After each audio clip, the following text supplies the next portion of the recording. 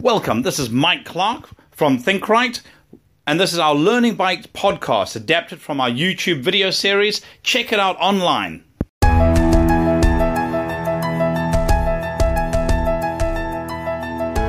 Welcome to Learning Bytes, short, sharp bites of information you get to apply immediately.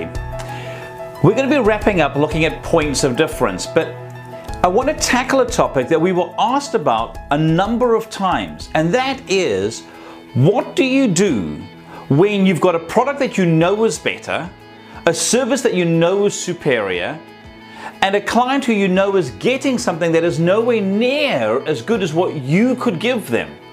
And yet they don't kind of want to move. They go, yeah, I can see that, but. Here's one of the most important things about a point of difference. It is not enough to have the best product. It is not enough to have outstanding service.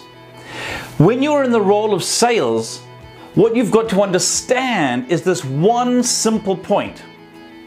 And out of all of the videos we've recorded, this is probably the single most important point when it comes to your point of difference. And it is simply this: people will not change until the pain of staying the same becomes greater than the pain of changing. Think about that. Here you are going in saying, look at all these wonderful things that I've got. And they're going, yes, but. What you've got to do is you've got to be able to show them the pain that they're in. People do not like change. And so your role has got to be to uncover the pain points.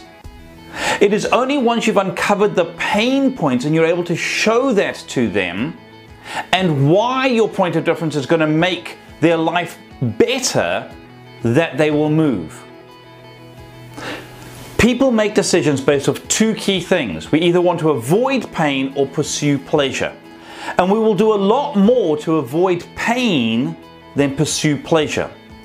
If your point of difference is only based in how good you are, it is often not enough to pull people towards it.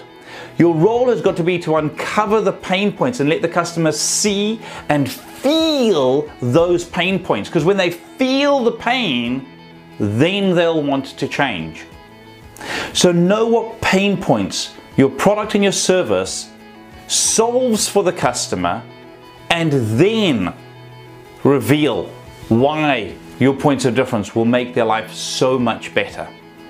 If you don't get that right, there's no incentive to leave the competition. Know the pain.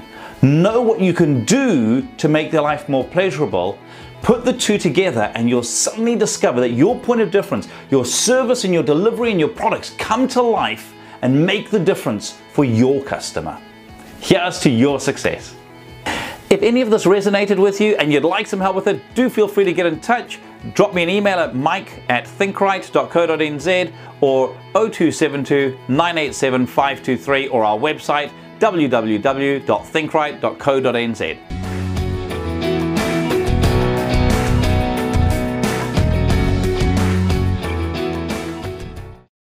If you like this, please be sure to give it a rating on iTunes. It really helps us to make more videos. And leave a note and let us know what you think.